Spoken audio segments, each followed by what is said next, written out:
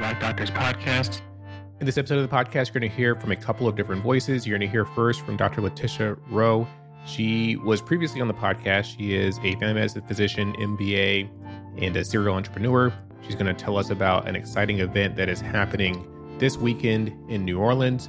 After that, we're going to jump into a conversation between myself and Dr. Nate Jones. He's a pediatric emergency medicine physician and one of the co-hosts for the podcast.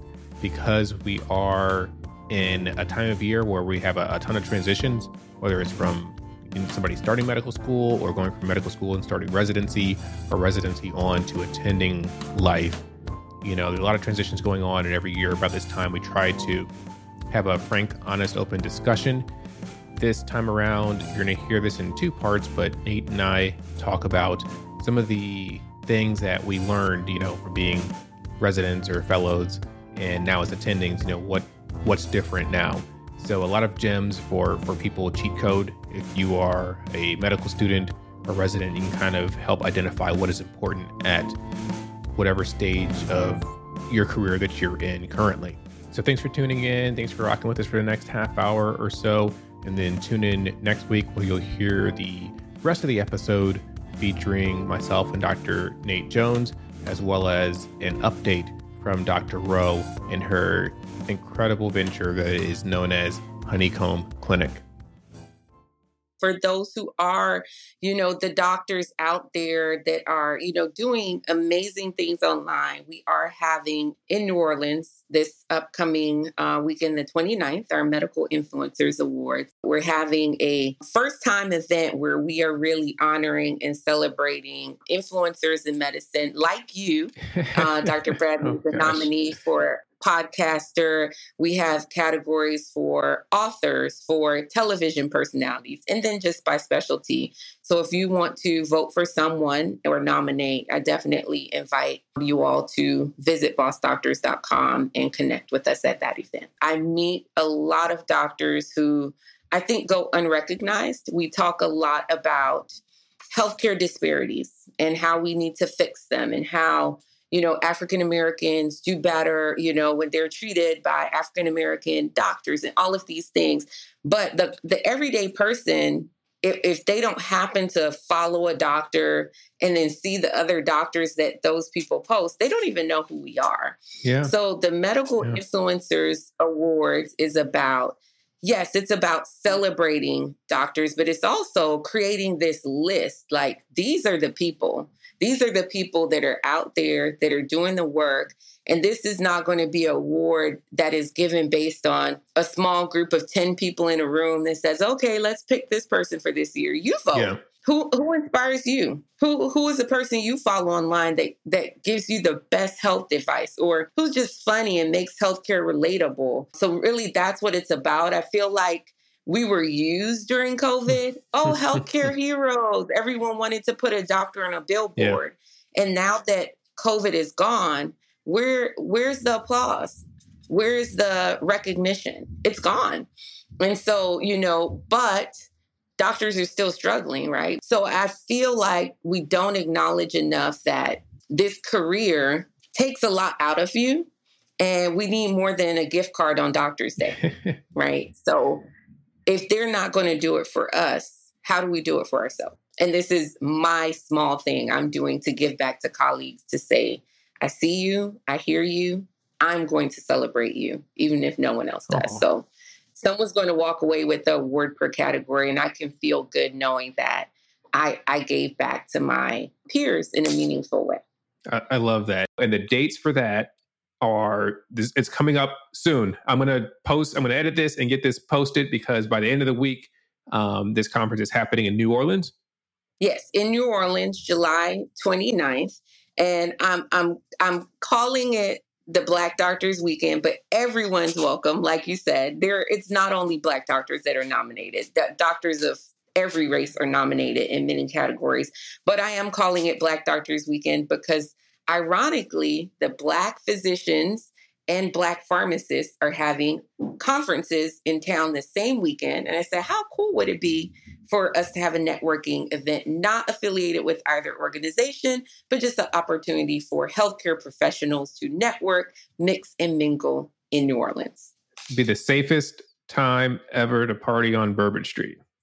Yes, because if something happens, we're right there. And hopefully able to help. Yeah, and we're sure nothing's going to happen. It's going to be a great time. And, so excited to see what comes. I cannot make it to the conference or to the event, unfortunately, but I am excited to see what comes from or who actually gets these nominations and who wins these influencer awards. I think that has been the most fun part of doing this, because I've shared a couple categories and the people with the most followers are not getting the most votes. And it just shows that influence is more than how many people follow you, right? And so I thought that was in many categories. Like, it's not, and people are voting. Like, hundreds of people have voted already.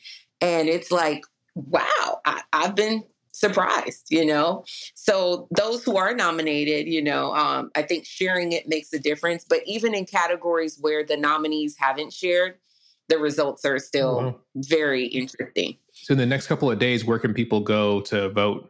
Oh, go to bossdoctors.com. That is how you vote. That is how you nominate. Nominations are still open.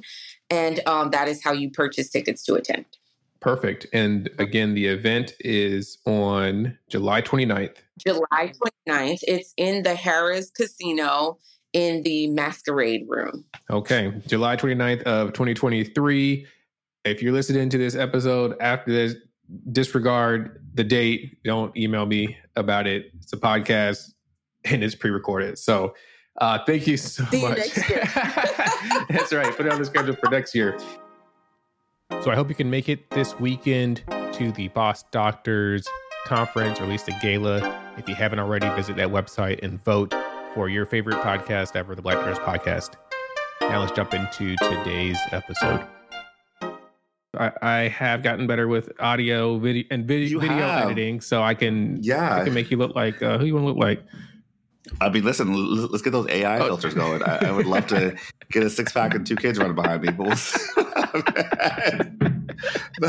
all right. We're checking topics off: AI and healthcare, medical minute, AI healthcare, the attack on equity, the New World Order. That's how. The Supreme Court is depressing. Right. It's so interesting because this whole period of the year, it's funny because we were talking earlier about July being new beginnings. And it's so interesting that the Supreme Court ends their, I don't want to say season, ends their term in June. And so it's just a very interesting space to be in while being a physician of color, dealing with issues of equity, and then also thinking about the way the world is going and where we're going and what is happening. So yeah, so much to talk about this summer. There's so many things to talk about. So many things. If we start talking about the Supreme Court, we'll be here all day. It's a spiral. It's a deep spiral. But we can. Yeah, no, we'll save that for later. Yeah, plenty to talk about there. What we're going to talk about is continuing the theme, kind of new beginnings. I know we had a panel a year ago. I think that was super helpful. I think that got over 1,300, 1,400 downloads. Nice. Quite a few of us were on and talking about transitioning from residency to attending life, and we covered a lot of ground there. But every year there's more stuff that pops up and more experiences, and so I figured that it'd be a good place to kind of start, and we can talk about that as well. Right, because it's the start of the new season. It's a lot of newness. There's always a lot of newness. It's funny. I was reflecting because now I'm moving into my 3rd year as an attending. Okay, getting salty. Welcome to Attending, Steve. We're going to talk about you finishing fellowship and what it's like. Oh, gosh. And it's interesting because 2 years prior, every year around this time was something new, right? Either starting a new level of training into a new training program.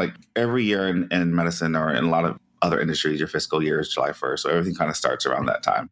So it was weird for the last 2 years. I really hadn't had no one gives you you're a PGY, I don't know, what am I now? PGY 12 or something? I don't know.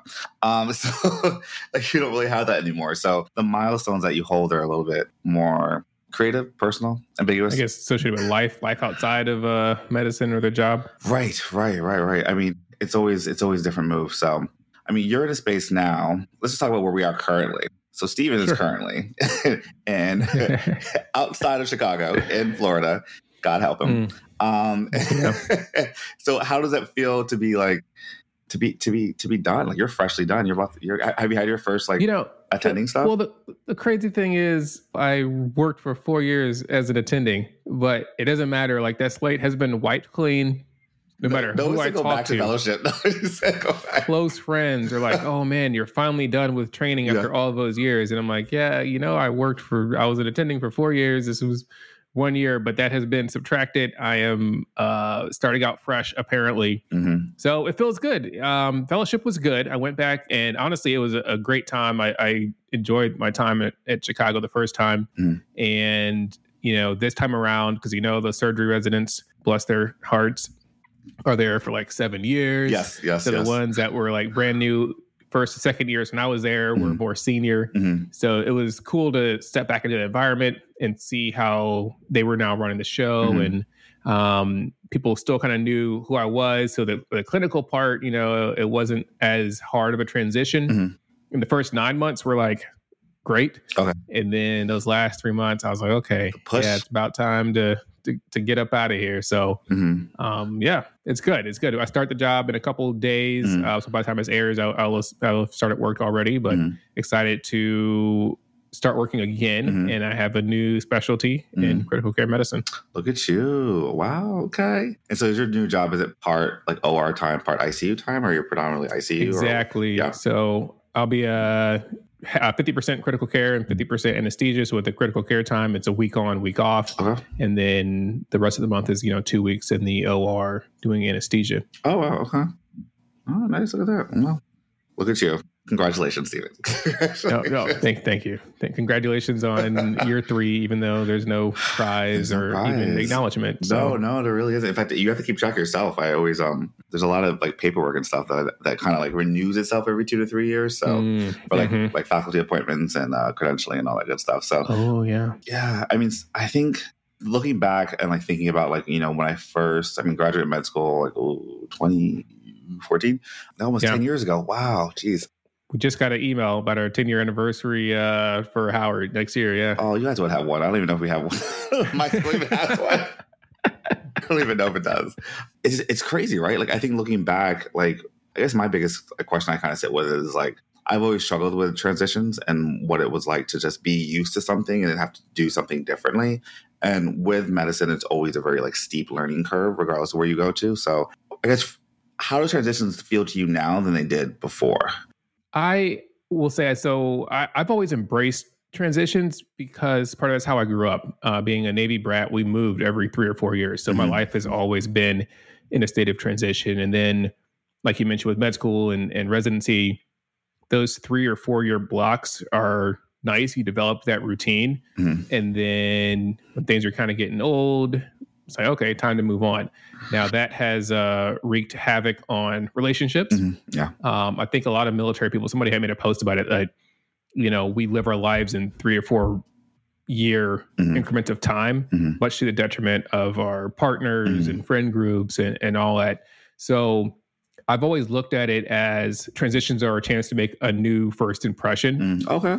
And always continuously making these new first impressions, right? So if you're like a not so nice person in the next, when you start fellowship, you can be nice. You could try that on. Okay, Jekyll and Hyde. I don't know. I know. Just change it up on people. So, just change it up and see which works best.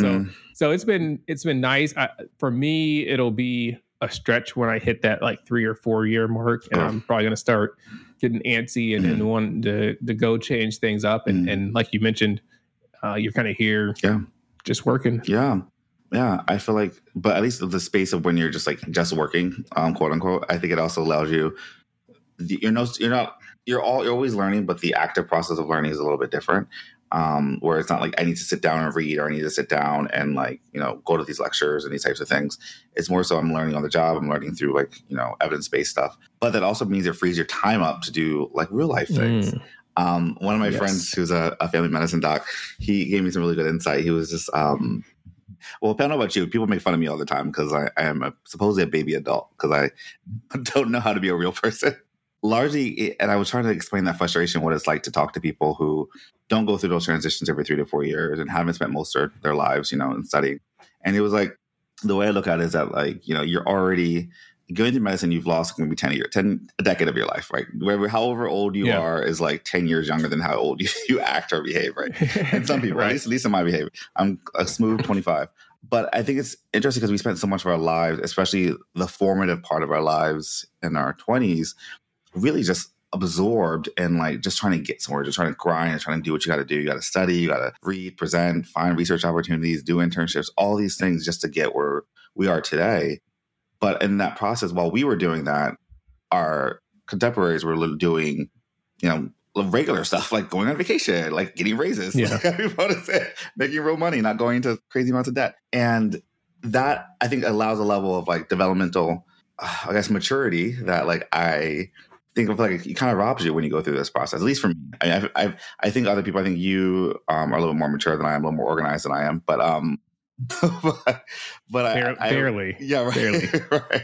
But no, but that perspective of it, just like, transitions are great and they're help you reset yourself, but they also, because you're constantly churning and constantly doing things, that like the development and investment of yourself isn't always there. It's like, ugh. So now you invest. Now you have time to invest. Yeah, in good old Florida. But I am excited. We took this job. We're closer to our family. It's a new venture, so I'm looking forward to it, and great patient population. So yeah, I'll keep you guys. I'll keep you posted, and probably only the good things because I want to keep my job. So I think the other part of what I was thinking of was also lessons learned through the process of transition. A lot of those. Like, what would you say is your biggest lesson that you learned, or one of the biggest, or one or two or three big lessons that you've learned? Yeah, I think, it's that crazy thing about life that I don't know about other people. When I look back at my life and what I did like 4 years ago, I'm like, who is that person? So I think looking back, you could see how much growth occurred and some of the things that you did do and that you wish you'd never have done, but I guess you're better for it, or you're just different. I think everyone's always better for it. I think I feel like I struggle over transition so much. I mean, that's half the reason why I don't like leave places. I think I just fester until I have to go somewhere. Until I graduate, I got to go somewhere else. But I think there is something in sort of honoring that passage of time and what it's like to be at point A and to be now in point, like, I don't know, V or whatever. I don't know. I don't want to say at the end, there's so much more to explore, but so much more to grow. But I think one of the lessons I've learned is that, like, it's the period of just one, like, the way you plan your life. I used to think it was very much just like find your, place you're going to live, what apartment you want to live at. And then like, does it have parking? Like, I don't know, those types of things. And not realizing that like so much goes into yourself as a person that requires more planning. And that's usually things like, I don't know, like if you go to the gym, like is a gym close by? Do you know a gym you're going to go to? If you utilize like therapy services, like do you know what your insurance is like? Are you, if you found therapists that are in your area, should you start looking for that now and not wait until you get there? Like those types of things. Like, what's your support system look like? And I think that is what we often overlook, is I think we are used to, I mean, by we, I mean like particularly physicians of color, like are very much used to putting our head down and getting through it. And not think, and I think there's sometimes we're just like, well, if we just get through it, once we get to the other end, we'll be okay. But there is that part of you that's like, oh God, I've just been traumatized. Could this have been easier? You just need to take a break at the end. Right. Because you get so exhausted because there's so many things that like you didn't know you need until you needed it. Right. There's things like you don't know what you're missing until you go reach for something and it's not there. Yeah. And I often struggle with the idea of like self-care is something that's like prophylactic versus something that's like, emergent. Like something like is like a need to address something right now, like an ism or ill that you have right now, versus something that is ongoing and something to help into your low. So yeah, well, as a mid-career, early career physician, early. How have you? What have you done to incorporate self-care? You have all this money now and time. No one has all this money. That is not real. None of it's real. No, I'm kidding. Go ahead. So what have I done? I feel like it's like, well, I travel. As you know, I travel as much as I can. It's easier to travel because my schedule is a little bit more in control. I'm a little more control of my schedule than I had before. I do see a therapist. I see a therapist once a week. And we had an episode a while ago talking about therapy and stuff like that. Oh, yeah. I think we should probably revisit that in some ways. But no, I see a therapist once a week, which is super helpful. That's what I think about. Like, do I have an issue or do I just need to like work through some things? And that's been extremely helpful. I'm working on getting back to reading and writing. I'm currently reading this book on boundaries, personal boundaries for personal growth. The title of the book, actually, I think is really actually great. I went to a professional development day for underrepresented faculty at my institution, and they gave us this book, and I'm going to butcher the title because I don't remember. I think it's Setting Boundaries, Finding Yourself or Finding Peace. I will probably put that in the show notes or something. But it's phenomenal in terms of how it talks about like setting boundaries. And I think that is my new thing for self-care and self-preservation, to sort of have that ability to be like, well, this makes me uncomfortable, or I know I don't have the bandwidth for this right now. And that's been very peaceful. So, I mean, I'm evolving. I don't know. I'm figuring things out. Maybe I'll cook one of these days. I don't know. We'll see about you. Well, no, I don't know these things. What about you? What do you do?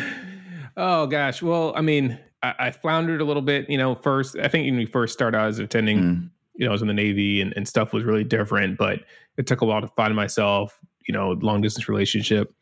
And then it just got better over time as I settled in and got that routine down, like you're saying. Now, we're settling into this new adventure and we'll be here for a while so we can actually put down roots. Exactly. We started cooking again because the last year in Chicago, we were living on Grubhub, just sitting in the house, Grubhub and Netflix. It's cold in Chicago. You can't go out. It's cold. It is. It was cold most of the time we're there. So trying to, get back active and set the house up and all that. So looking forward to hopefully getting back into some music once I get my office/studio set up. I see. Is this a studio you're in right now? No, there's no shade. I'm just asking. I'm just asking it. I see the IKEA box in the background, some keyboard to the left. All right. Yeah, you don't need to describe it. That can be left to the imagination. Yeah. Well, I think this camera, this point of view is so zoomed in. You don't see the rest of this crazy office. Nope. Yeah. That was intentional. So, I got some instruments that I'm going to purchase as soon as that first check hits because I need money. But we were talking earlier and we were mentioning kind of how perspectives shift as you go through different transitions from being a pre-medical student with the hope and dream of getting into medical school and being a doctor. Then you're a medical student and you're like, wow, what did I get into? Right. You get into residency and then it's really like, wow, what did I get into? And then ultimately being an attending. And I think there's definitely a disconnect when you're only looking at things one way. And we both have now, hit all of the wickets. We were both in grad school. We both went to medical school. We're both fellows in different orders and both attendings. Yeah. So I think, reflecting back on where we were and what we thought then versus what we think now may be helpful for folks that are at those different stages. Right. I agree. I told some of the fellows at one of our presentations, our conference, I was like, you know what? None of this matters. That's my new perspective.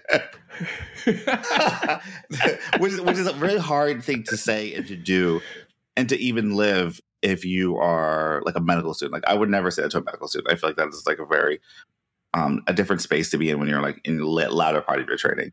And what I mean by nothing really matters is like the stress that we put on ourselves to like find the right research question project, publish the paper, like go to the conferences, smoosh the program directors, like get the letters of recommendation to get to the next step, to get to the next step, to get to the next step. It's like, it's going to work out. I mean, the thing that like is so great about our profession is that it is very much on autopilot. It really is like, yes.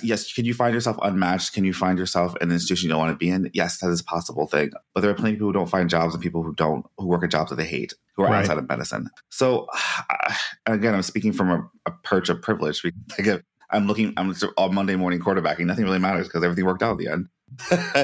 I think it's that bell curve that you learn in school is if you hit the wickets as a medical student or a resident and you stay in the 60 something percent, 0.7, whatever's in the bell curve, it's going to be fine. Then there's like the overachiever, the high achievers, I don't know, or high achievers, and then some people struggle, because that's just life. Right. But if you stay in the middle of that bell curve, you're probably gonna be just fine. Right.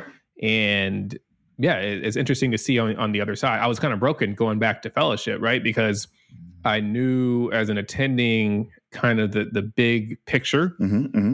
And when you haven't seen that side before, you're working and you're doing all of these things that, like you said, may not ultimately lead to matter. anything.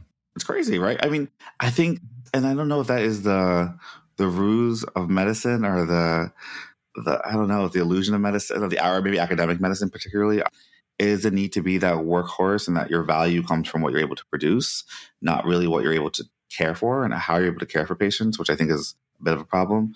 It's a huge problem. But I don't know. But I love what you said about that, because I think that's true. Like when I went into fellowship, one of my months I had to do trauma surgery. And when you're on a trauma surgery service, you become a surgical intern. And I've now, like, I was in my first year as a fellow, but like I've been removed from the intern. So like, right. Oh gosh. So it was like, so my senior was like, I don't know, like a PGY 5 or something, which is very similar to what I was at that time. And I remember being like, I don't know surgery. I'm not a surgeon. I'm here to learn how to put chest tubes in, all this stuff. But no, I'm not going to wake up this early and do all these rounding. I can round in like 5 minutes because I don't need to look at all these things. Like, I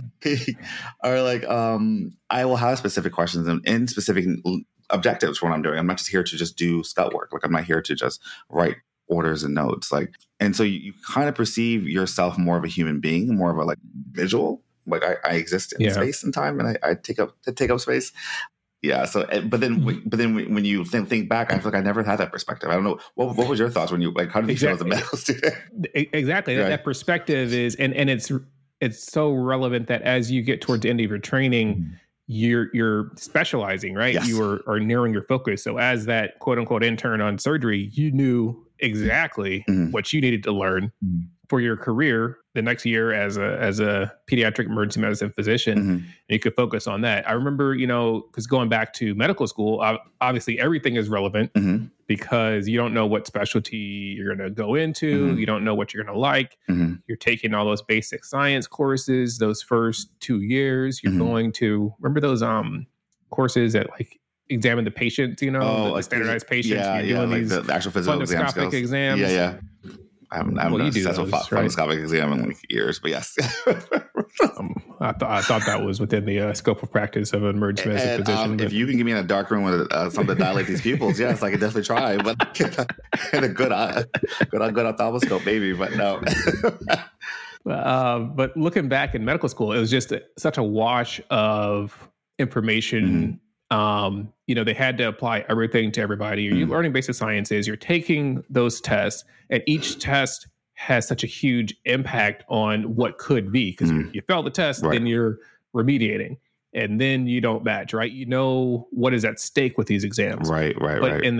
But now, I mean, I'm trying to figure out what percentage is on a bell curve and all and Graham's days. All that stuff is in the past, and we've moved past it to things that are more specifically clinically relevant. Yeah. And you don't realize that certain things you take with you in that general scope of things. Like, I think, like, I mean, it depends on your specialty. I mean, if you're super specialized, I mean, you're not really thinking about like, GYN complaints if you're like, doing like cardiothoracic stuff, I guess. But it depends what you do. I mean, in emergency medicine, obviously we take pieces of everything, but I think there's a piece of what we take from our academic side of things, like what we know from like didactics. And the other piece that we take from it is sort of like, what do we know about ourselves? Like, what do we know about who we are as decision makers? How well we can balance ourselves, our own morality, our own dealing with biases, how well we're able to do that. Some people are better than others. And that gets better with time. That's true. But I don't know. I feel like, I don't know about you, but felt like transitions got, bigger and scarier as I got older. I don't know. because I knew more things could go wrong. I just read in more responsibility that I'm so at peace now because I don't really have big transitions coming up. I don't know, what are your thoughts on how big those those feelings are? I remember the transition from being a second year medical student to a third year, because Howard, they had the med school, then there's a bridge you go across to get to the hospital. So it was like crossing the bridge. It was all like dramatic. It was like, okay, now you're going to actually see patients. And I remember being so terrified to see patients as a third year medical student. And then, like, as anybody who's gone past the third year medical school realizes, like, you really can't hurt anybody no, I do not, unless you go like far out of your way. So it's that graded research. Let's get it. Separate topic. Dr. Deaths of the world. No, okay. Yeah. You get to do something pretty egregious. And it's all a graded responsibility. And that's the way the medical education system has been built, for better. That's a whole other episode if you want to dig into the medical education system. But that graduated responsibility is built in to where you always have somebody looking after you for a very extended period of time, to be honest. A lot of shepherds. Yeah. Because you are sheep in a lot of ways. What I didn't realize is how much that support changes as you get through the process. As you get further and further along, you don't have as much oversight, obviously, and as much support. I think I can only speak for my specialty, my division, but we do a good job with like mentorship and guidance. But I think once you're done, like I think it's actually kind of hard to understand where you are in the world and what you need to do next. Like, because you don't have that, like, I have to turn in my fellows project by the end of the year, or I have to like submit this grant, blah, blah, blah, blah. It's more so just like, I just have to work and make sure I don't, F this up. And these are my metrics. So as long as my boss isn't mad, I'm good. I will say though, that is, I don't know. People, corporate medicine people can love that, but for but I don't know that when you're just like, I'm just working just to get in and get out, and I'm not taking away what I like. Like for me, I love to teach. I love working with trainees, and so I'm in spaces that I don't get the opportunity to do that, particularly in like community hospital settings, which means I can see patients by myself, which I love to do too. But it burns me out. I think I am an academic clinician at my core, but I only knew that because when I didn't have academic responsibilities, I felt like I was just like spiraling, and I felt like I was just hating my life and what I did. So that's that ongoing growth, because like you mentioned before, you're not stopping learning once you finish your training. Like the first, I don't know, remember what percentage, but a lot of physicians leave their first job after the first couple of years. And it's not a bad thing per se. It's just you practice in some environment or in some way, and you're like, hey, maybe I like this and I'll stay, or maybe I like that better and I'll try something different. Right. And I think that's when the powerful word of boundaries comes into play, because very easy to be overrun as a trainee. It's very easy to like say yes to everything. And my advice when I was like mentoring other trainees earlier on was just say yes and see where you land and see what you do. And now it's like more of a very conscious, like just be careful of your own bandwidth. And sometimes you don't know that until your bandwidth is reached and it's too much. And my advice with that is like, that's where mentorship helps a lot. And sometimes I'll go to my mentor and I'll be one of my mentors, and I'll be like, can I do this? Should I do this? Right. And it's good to have an objective person, especially someone who's further out in their career, to be like, no, say no to that. And this is how you can say no to it, so it doesn't sound as though you don't want to do anything. It's just, this is what I'm able to do.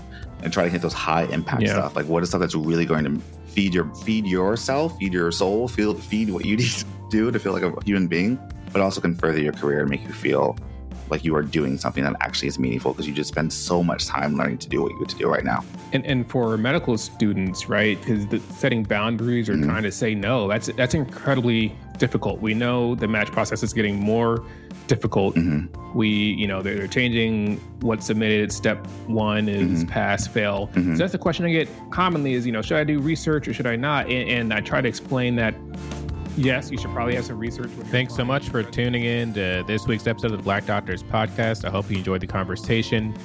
Definitely check out the show notes. You can find links to vote for the Boss Doctors Conference.